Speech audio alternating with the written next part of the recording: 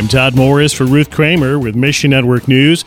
Brother Andrew, famous for smuggling Bibles into the Soviet Union, has died at 94. He's best known for smuggling Bibles into Romania in 1957, asking God to blind the eyes of the soldiers who searched his car.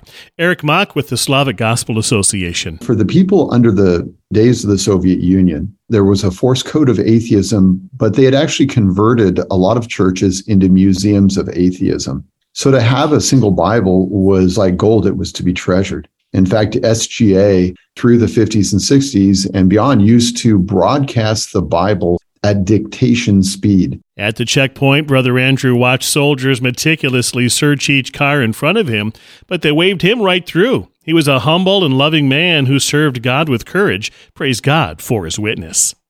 And why would Christians advocate for violence, especially against other Christians? It happened recently in Ethiopia, where self-proclaimed prophets claimed God supported the Ethiopian government's attack in the Tigray region.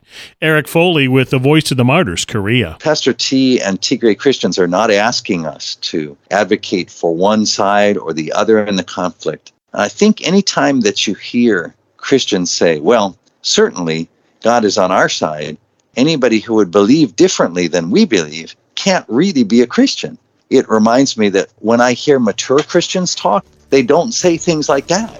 Please pray for unity in the Ethiopian church and around the world. Mission Network News is a listener-supported service of One Way Ministries. You can join us here and on social media, or find us on Amazon Alexa, iTunes, and TWR 360.